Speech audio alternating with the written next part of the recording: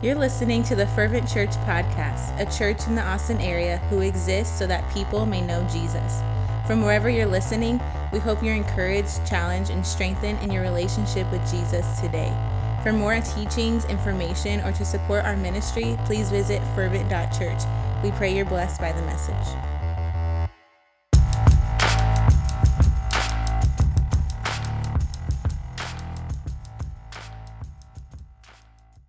All right, this is our first time doing a live stream like this. This is welcome to the Weiss house over here.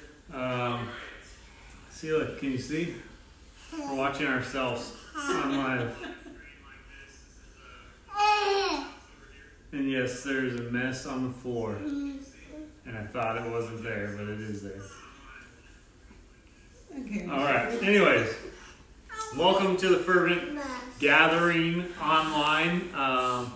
Glad to have you guys. Our team's tuning in, which is right behind you guys on Zoom. So we got, how many people we got? 1, 2, 3, 4, 5, 6, 7, 8, 9 people. Pretty cool. Kind of sucks that we have to do this from a distance, but glad that we can do it through internet and modern day technology. Some things that I want to talk about today. First off, just reminding you guys, our team, anybody who's listening, that we are the Fervent Church, and our whole goal is so that people may know Jesus. And this is my crazy daughter. She might be interrupting for a little bit. But I wanted to remind you guys of who we are, what we're trying to do, and how we're going to actually accomplish that. And so we're the Fervent Church so that people may know Jesus. And who we are, if I turned it around, I could show you guys, but we're a diverse group of people. And even some of the people on there aren't our entire team. As of today, there's a few people missing.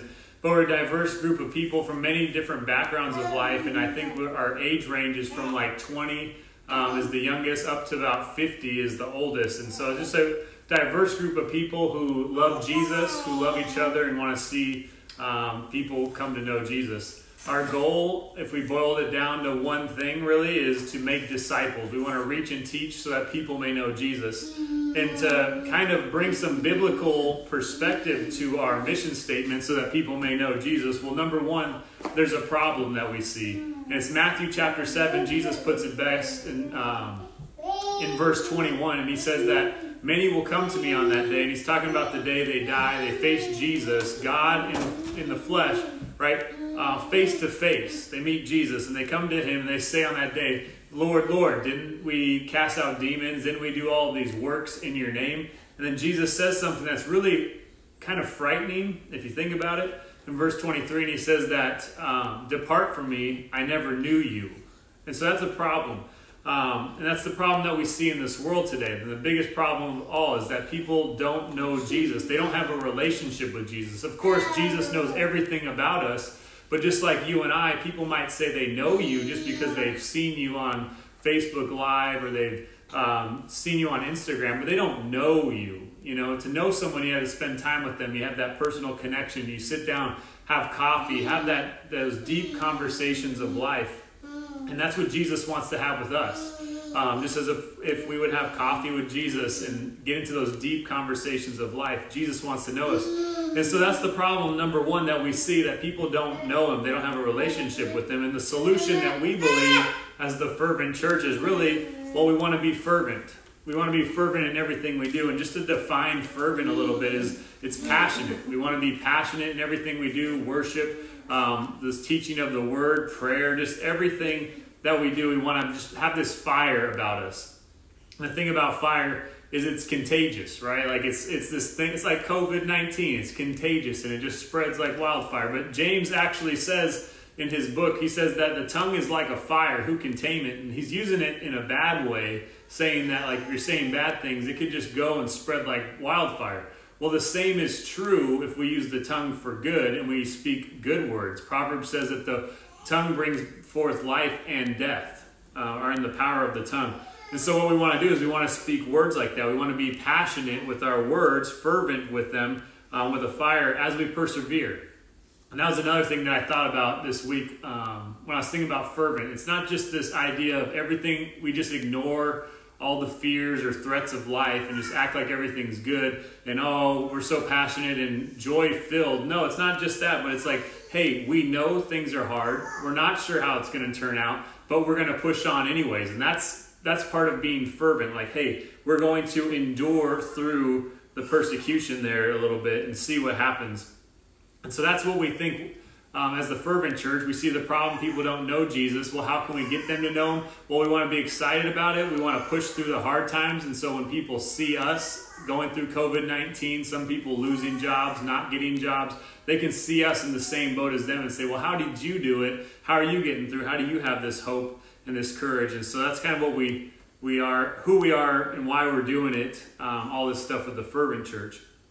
Tonight is our second gathering, kind of officially, unofficially. And so we're going to be doing Saturday nights, pretty much every Saturday, 6 p.m. Texas time, 4 p.m. for those of you in Tucson or Arizona. But tonight, like last week, and I mean, everybody knows what's going on, right? COVID-19 is kind of just taking over the world. But like last week's message, we talked about how the world's hurting and they need hope, they need help, they need answers, and they're just in this scared position. What's going to happen? And that was the question that we asked last week was, well, what do we do?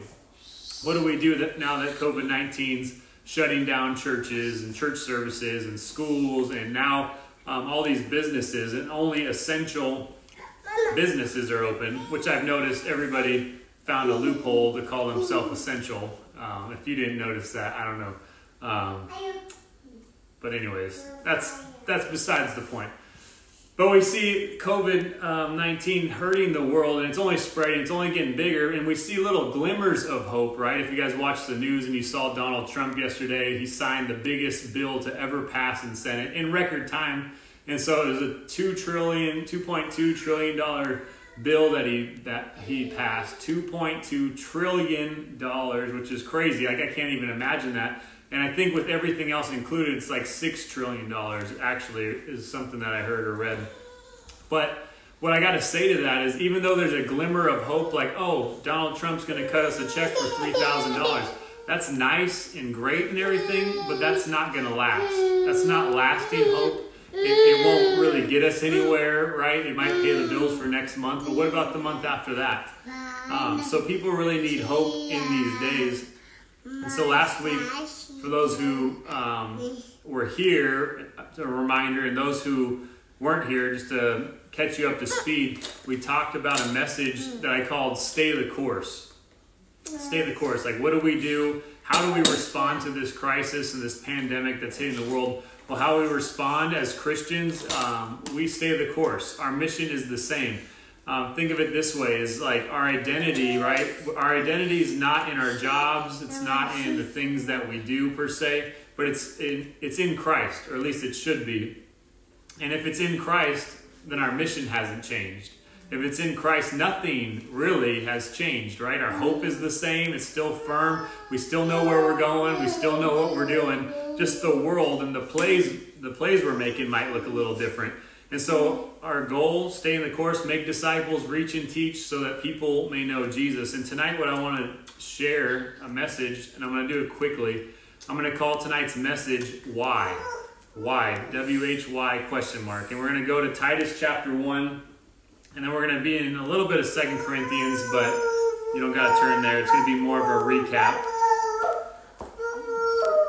All right, Titus chapter 1 is where we'll be. And we're really just going to go over the first 5 verses. But let's pray. Father, we come to you tonight, Lord, just seeking answers, seeking just a refill, Lord, of hope, of joy, of just your Holy Spirit, God. And we pray that you would just pour out your holy fire upon us, Lord, that you would cleanse us from within, Lord, that you would burn away any impurities in us, Lord, that is not of you. God, that you would fill us with everything that is of you, God. We want our heart to break for what breaks yours. We want our heart to rejoice for what rejoices your heart, Lord. So just make us more like you tonight. We pray for everyone who's tuning in online, Lord, or who may tune in throughout the teaching. God, that you would help this live stream to be a strong broadcast, Lord, that people would hear and it wouldn't cut in and out. God, we pray for no technical difficulties, Lord, but we just pray that your word would go forth, God, and that you would encourage us challenge us, convict us, Lord, and ultimately, God, change us into who you want us to be. And we pray this in Jesus' name. Amen. So tonight's message title I'm calling Why. And what I want to share before I get into it is that me and Amber, we went to this conference once, and this guy said this stuff, and it really changed my perspective on church ministry specifically. And he said what and why, and those are the two biggest questions. So he said, first off, what? You need to define the what is what he said. And so when talking about church ministry, church volunteers, you got to define what they are doing. So if you work in the coffee shop, well, what do? You make coffee, right? It's like if you're a greeter, you greet. If you are the pastor, you teach, you care for the sheep, you talk with people, you pray with people. Those are the what you do. If you're in kids ministry, you watch kids. That's what you do. And that's pretty easy to define. But he took it a step further, and this was the part that really kind of blew my mind for a little bit as I took it in. But he said you have to define the what, and you have to magnify the why, the reason why. It's and so what he was saying is you got to drive the reason why, because if you don't have a reason why you're doing things are just going to seem so meaningless and empty, right? And so tonight, the first question I want to start out asking is, what is your why? What is your why? And obviously we could go into different little subtitles and say, well, why do you work at your job? And that'd be an easy one, right? Well, I work at a job because I have to get paid. I have to get paid because I have bills, right? I have bills because I have a house that I have to live in, and I have a house that I have to live in because I need shelter. Those are the reasons why, and that's what drives you, or should drive you a little bit, to work, right? Why do I go to school? Well, I go to school because I'm trying to get an education. I want to get an education so I can get a degree. I want to get a degree so I can get a job. And then the list goes right back to the first thing. I get a job because I want to get paid, and I want to have a house, and I want to, et cetera, et cetera. But what I want to say is, what is your why or your motivation in life? What's the overarching theme in your life that you would say, hey, this is why I do everything. I work, and work is just a subtitle under my reason why. And I guess to put it a different way, what is your goal at the end of the day? Or what is your goal at the beginning of the day? What gets you up out of bed where you say, okay, I want to go to work. I want to be a good witness to people, my coworkers. I want to be a good husband or a wife or a friend, whatever the case is for you. What is your why? And then I guess to take it another step further, just to ask the question, do you even have one? Do you even have a reason why? And I think it's really important because I've felt this way in ministry specifically, and I've seen many people feel this way in life, where if you don't have a why, a reason why that you do what you do, you can do all the what's that you want, right? You could greet, you could serve, you could do all these things, but if you don't know why, at some point, and I will say this, at some point, you will leave discouraged, burnt out, depressed, and eventually miserable. And I can say those things because I know for firsthand, from a ministry perspective, but also just a life perspective, where you just go off aimlessly. You don't really have a target goal. You're just going through a routine because it's just your routine, but you don't really know why you have that routine in the first place, right? So as you keep doing these monotonous tasks over and over and over again, you end up becoming a little discouraged, a little burnt out and depressed. And like I said, in ministry, I see this in my own life. I've seen it in others. And really the whole reason they get burnt out, depressed, and miserable is because they've lost sight of the goal, or worse yet, they never had a goal to begin with. Miserable. The thing about misery too is it loves company, right? Miserable people like to talk about miserable things. And so you see that kind of happen. And when you hear that happening, it's because they don't have a reason why. You see in life right now too, we're in an interesting time. I mean, right now specifically, depression is on the rise, right? Just in the last probably 2 or 3 weeks.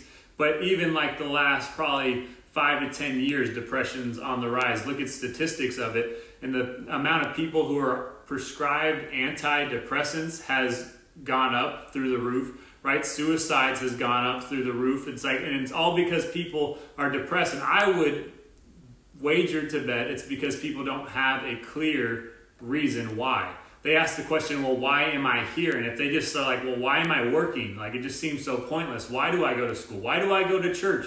if they don't know why, you end up depressed, discouraged, burnt out, miserable. And when you have nothing to live for, at the end of the day, it's like, why am I here? Why go on another day? And so we see this kind of just happening all throughout our world, and especially, like I said, right now, in this point in life, right?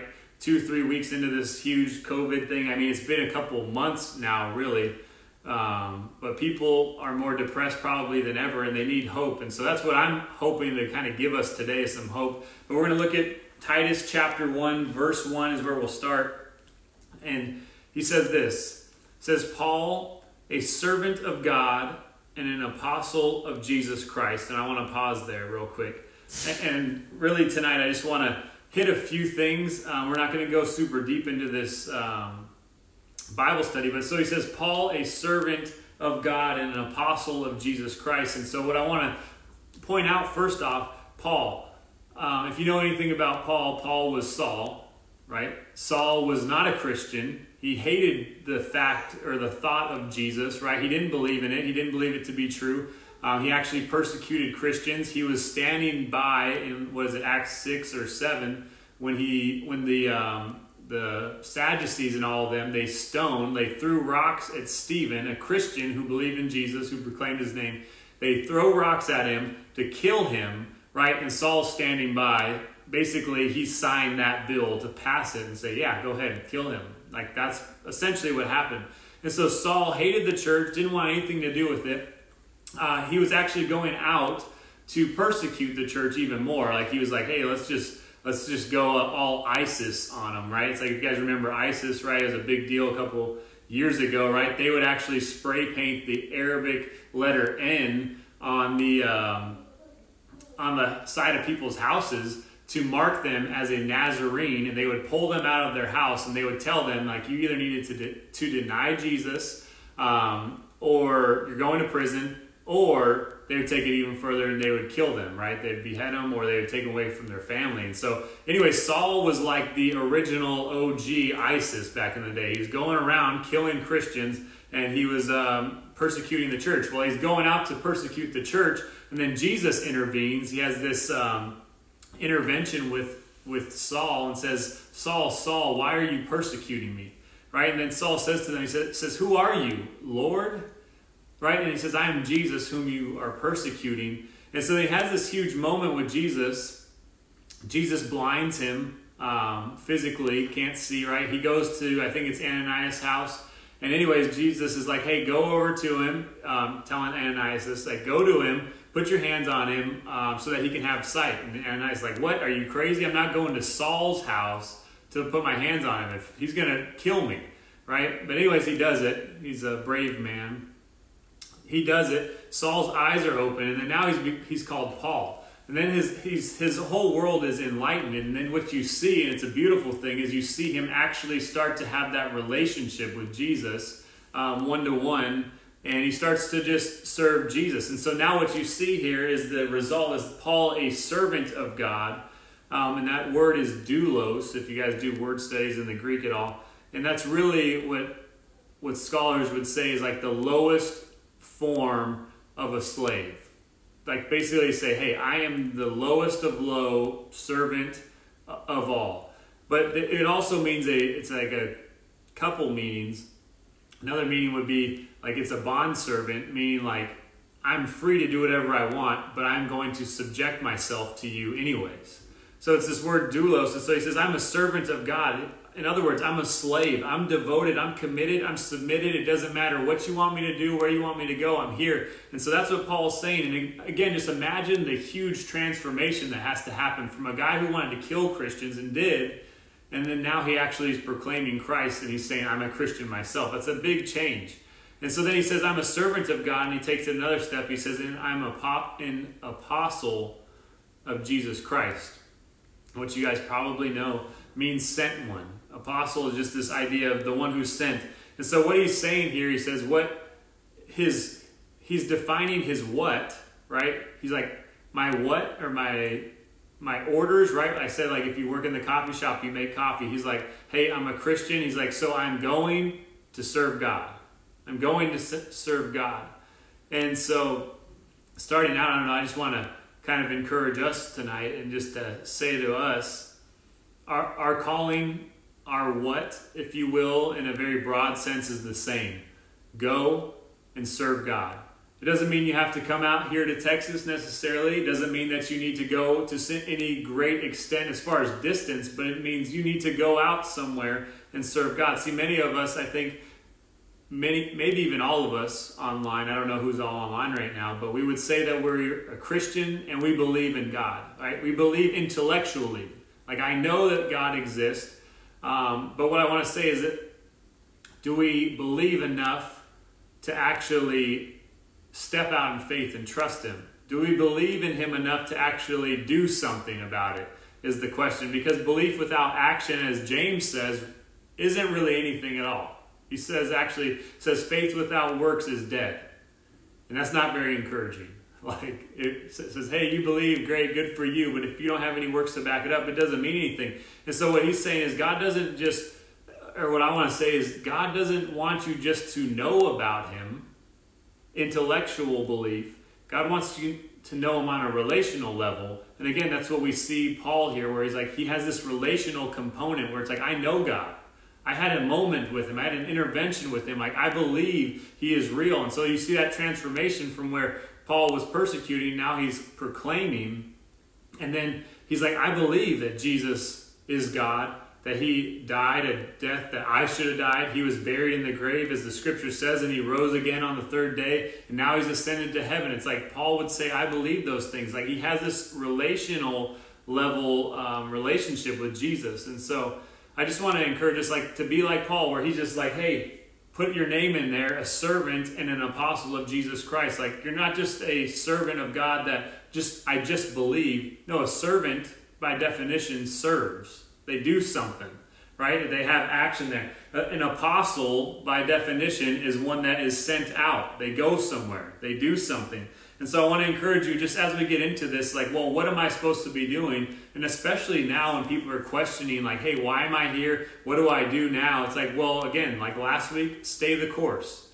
Things haven't changed for the Christian. It's like, sure, you might have lost your job or you got a extended time off right now, but it's like our goal is the same thing. Make disciples, teach them the things that Jesus taught us, and baptize them, and let's just keep filling the seats in heaven. And so Paul's like, hey, I'm a servant of God, and I'm an apostle of Jesus Christ. So that's the what.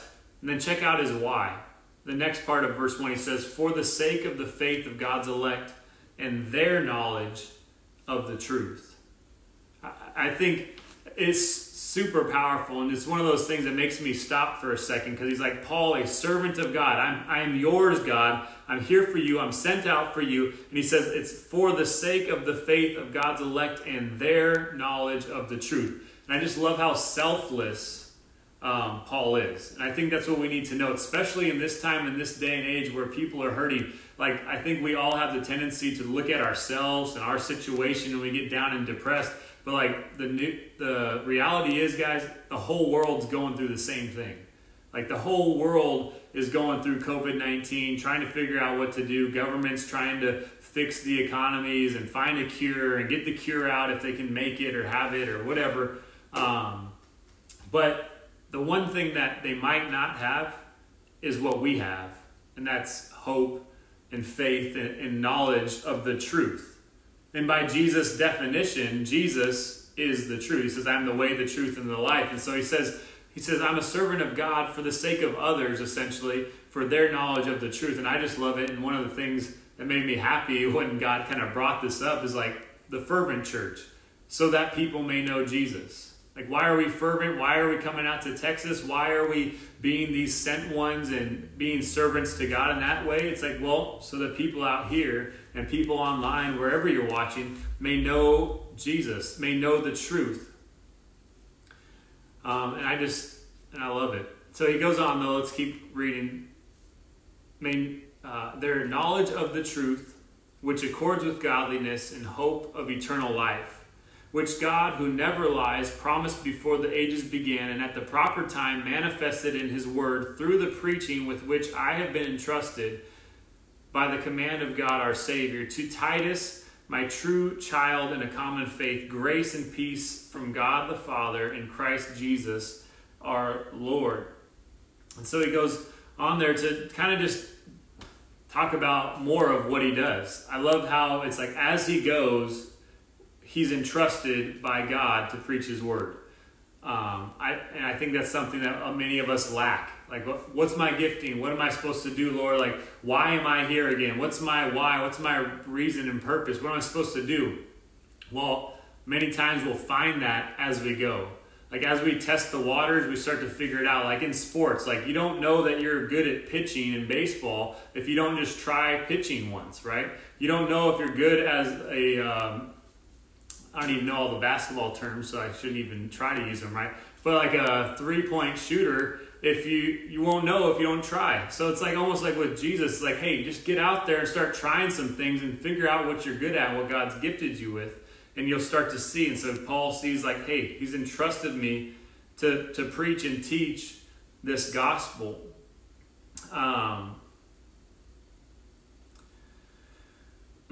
Sorry, looking at my notes here.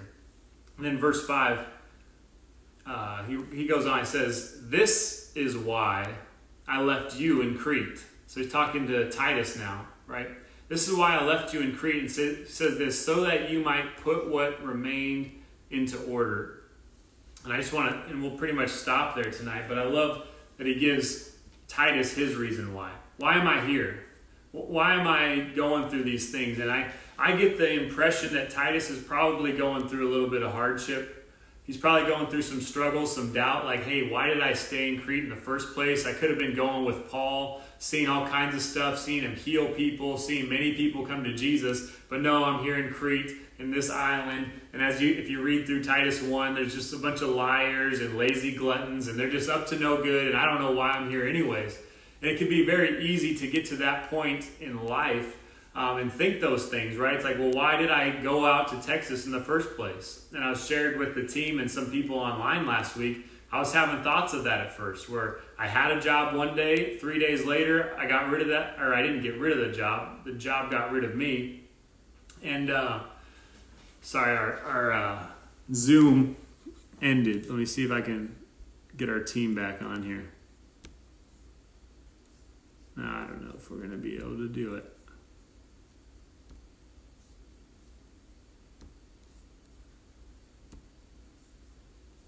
Oh, man. Probably not.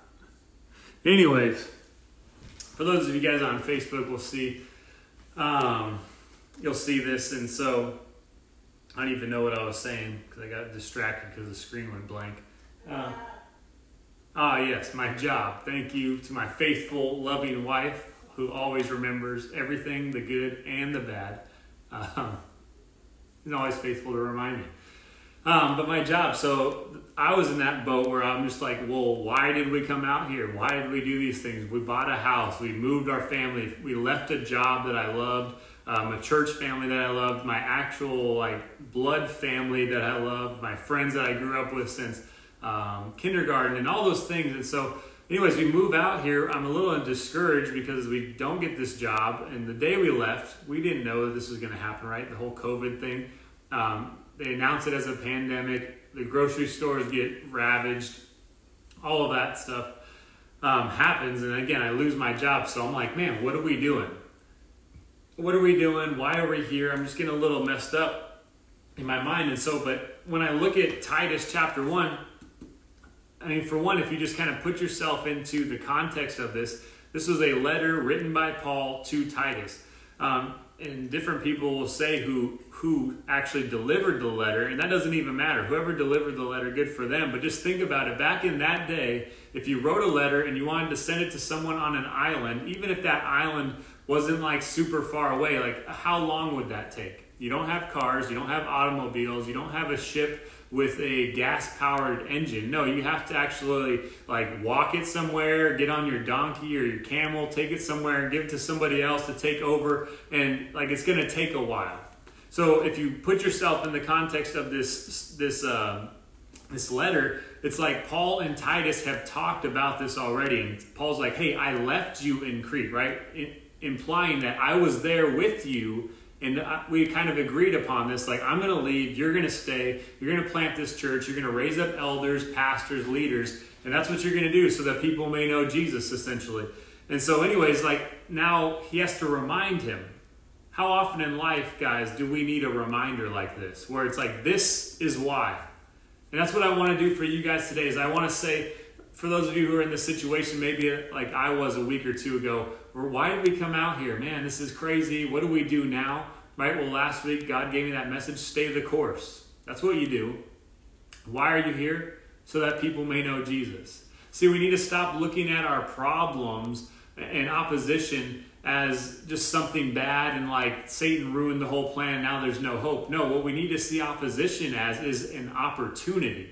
Like, hey, we have this great opportunity now. There's so much hopelessness that hope has the greatest chance to flourish now more than ever in history, right? Or at least in my history, my days of living here on earth, which isn't that long, but like, so there's this chance for hope to flourish. We got the gospel of Jesus, the good news that can bring joy and salvation to all when people are like hurting and they just don't know what's next. It's like God is trying to get their attention. And so if we can actually dive into Scripture, draw closer to God, we can find that God is actually doing something here.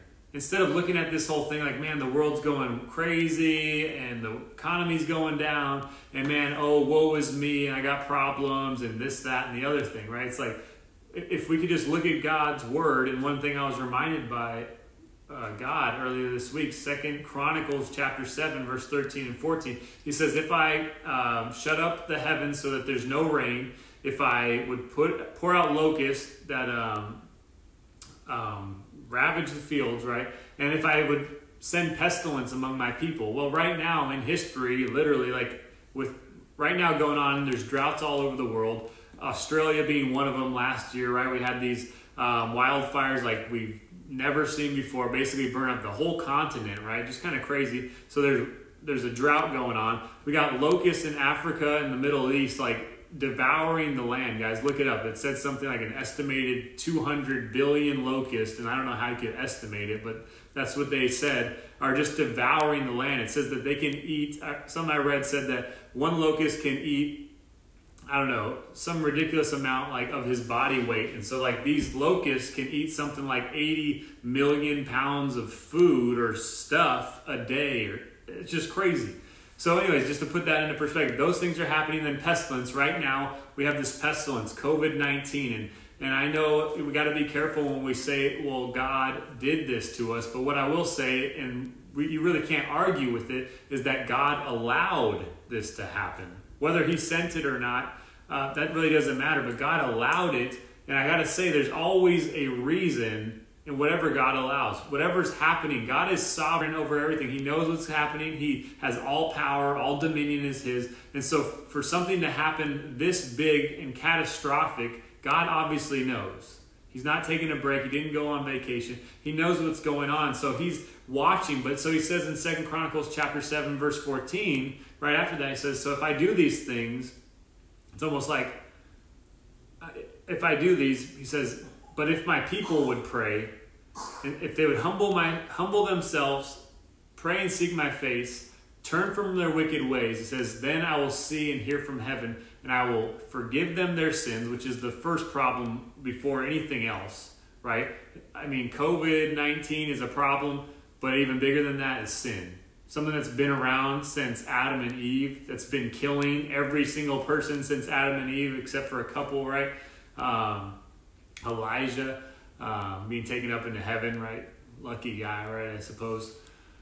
But sin is far greater than COVID-19. It's killed far more than COVID-19 ever will, than any virus ever has. And so I just want to say that it's like, so God wants to forgive us, and then he wants to heal our land. So I think with all that's going on right now, like we could look at it and say, man, oh, woe is me. What are we supposed to do? How are we supposed to get out? Oh man, life sucks. It's hard. And yeah, it is hard. It's hard for everybody. But the one thing that we have as a Christian, a follower of Jesus, is we have hope. We have the salvation salvation, my pastor, Pastor Robert, always reminds us what Jesus says, like, you have the keys to the kingdom of heaven. Like, we can go and unlock the door and let him in, and it's as easy as saying, hey, Jesus loves you. He has a plan for you. He wants you to be perfect, but he knows you're not, so he died for you and paid for your sins anyways. He paid your way into heaven, and if you would just accept that and follow him, then you'll have everlasting life, right? So that's what he wants. And so he's like, hey, you have the keys to the kingdom of heaven. So if we can start looking at this epidemic,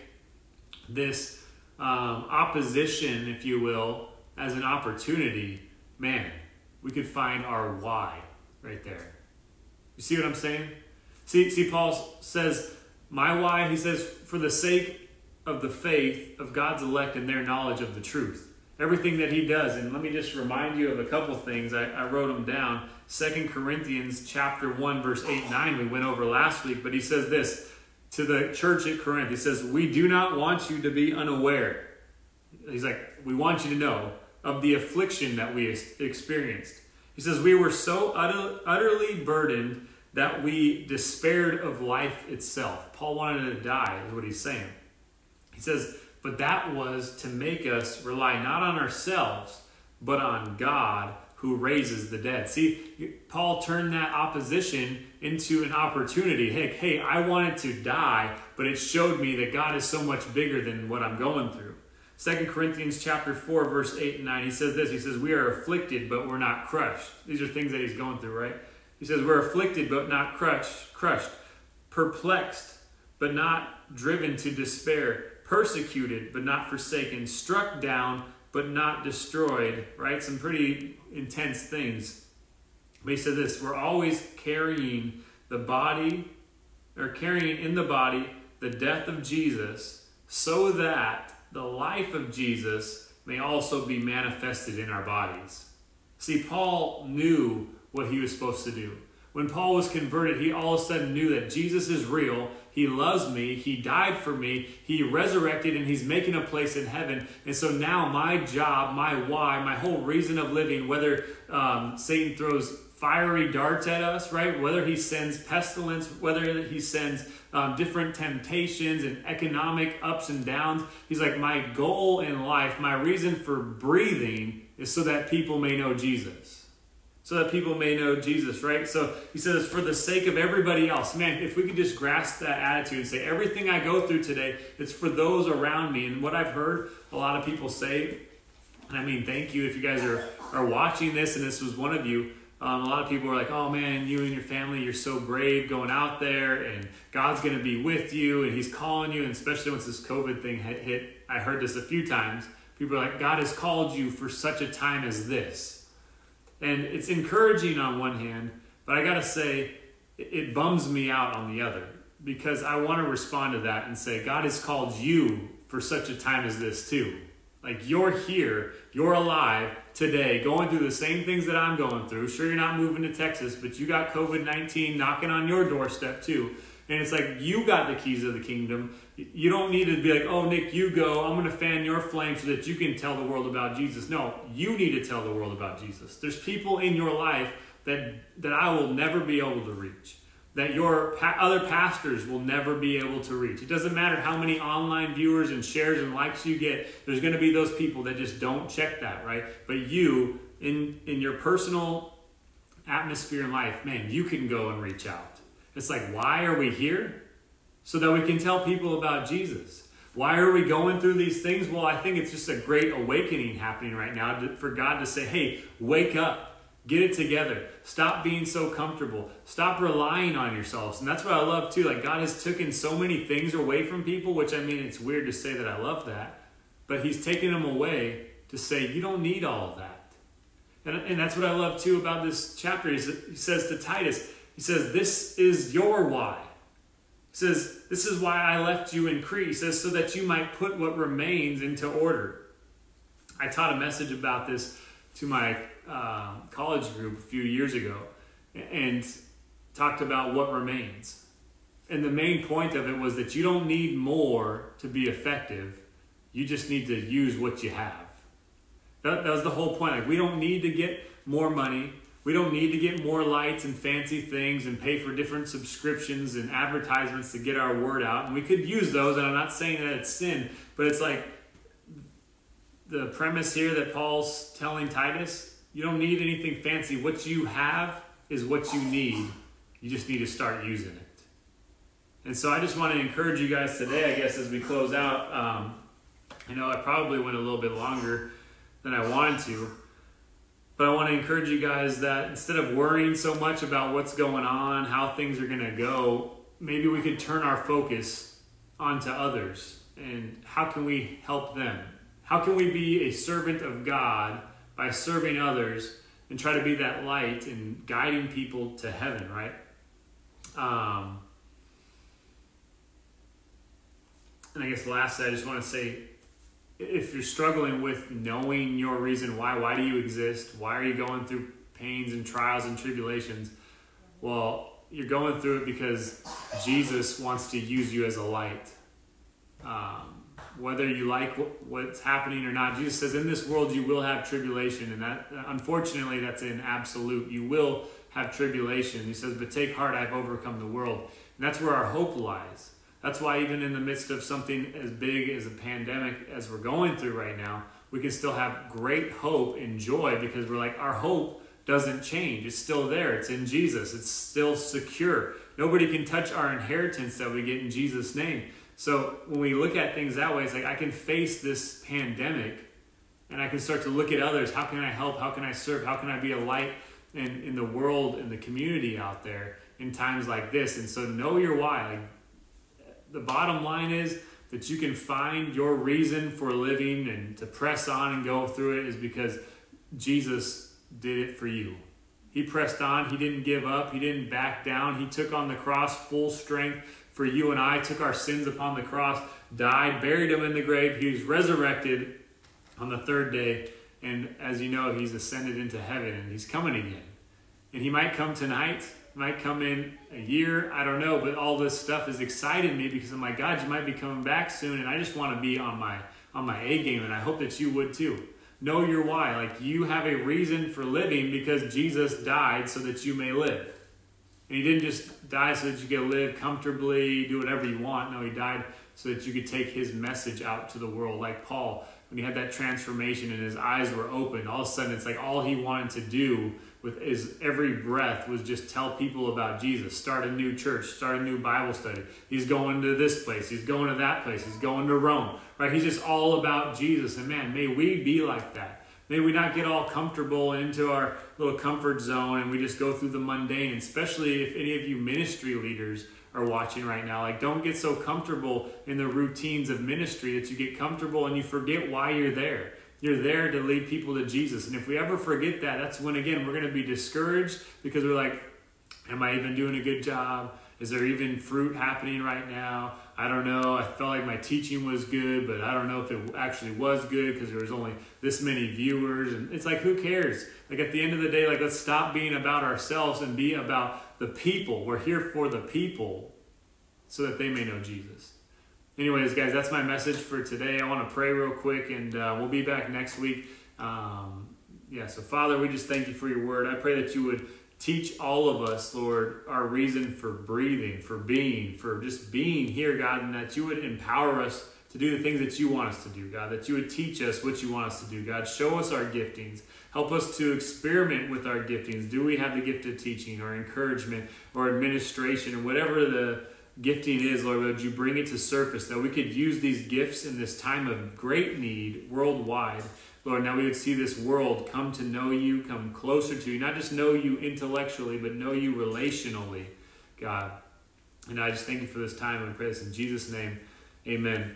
So guys, we'll be here every Saturday, 6 p.m. Texas time, 4 p.m. Arizona time. And it'll be on Facebook Live unless we announce differently, so you guys can kind of plan on that. It will be more topical in nature right now. I just want to kind of go with the flow of the Spirit. What is he saying? What does he want to say to the church? What is he saying to me? Just things like that. And I just really want us to, just lean in. What does God want to do? He's doing something.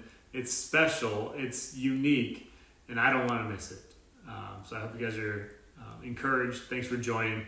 Peace out. Until next time. Can you say peace out? That's her doing peace out. All right.